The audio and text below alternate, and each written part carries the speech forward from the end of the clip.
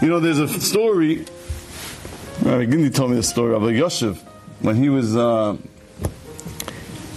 He had a heart attack. Rabbi Yosef, whoever has the zechut, he was one of the Gedolei Hador.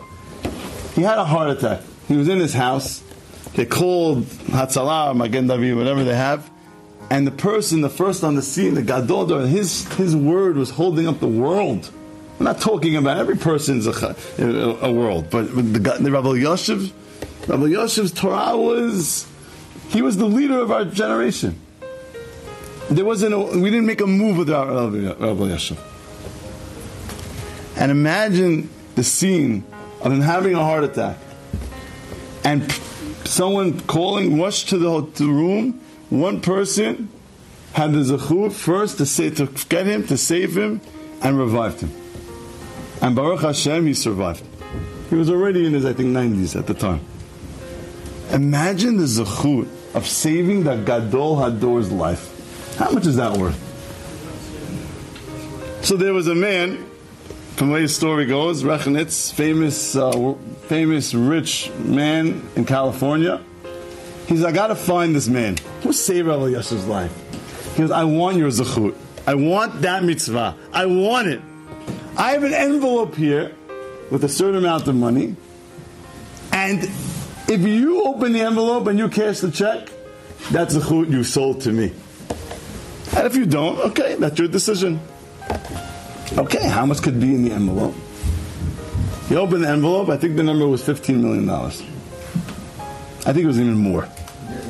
How much? 180 million. Honestly, I thought it was 100, but I said I must have got the story wrong. $180 million for what? For nothing you can touch. For nothing you can hold. For a zechut.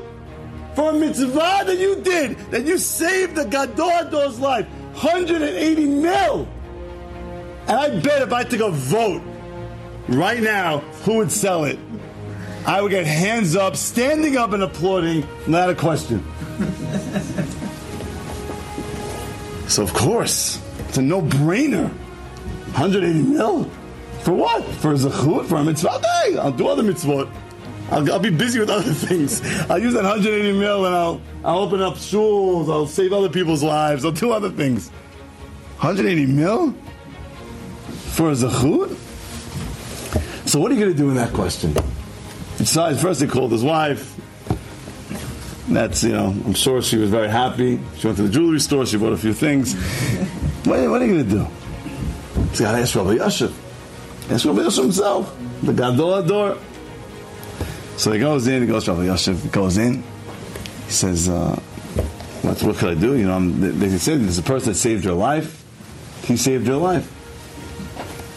He says, okay, what's his question? He goes, there's a man that wants to buy my zechut for $180 million.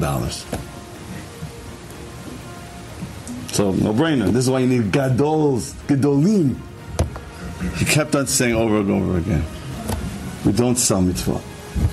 We don't sell mitzvah. Ein mochrin mitzvah. We don't sell mitzvah. But 180 mil! What's 180 mil next to a mitzvah? So we look at it because we don't understand what's real and what's fake. It's like me telling you, you have something permanent or something temporary. So you have a lot of temporary things, but this is going to last you forever. You don't sell a mitzvah because how many things in this life are real?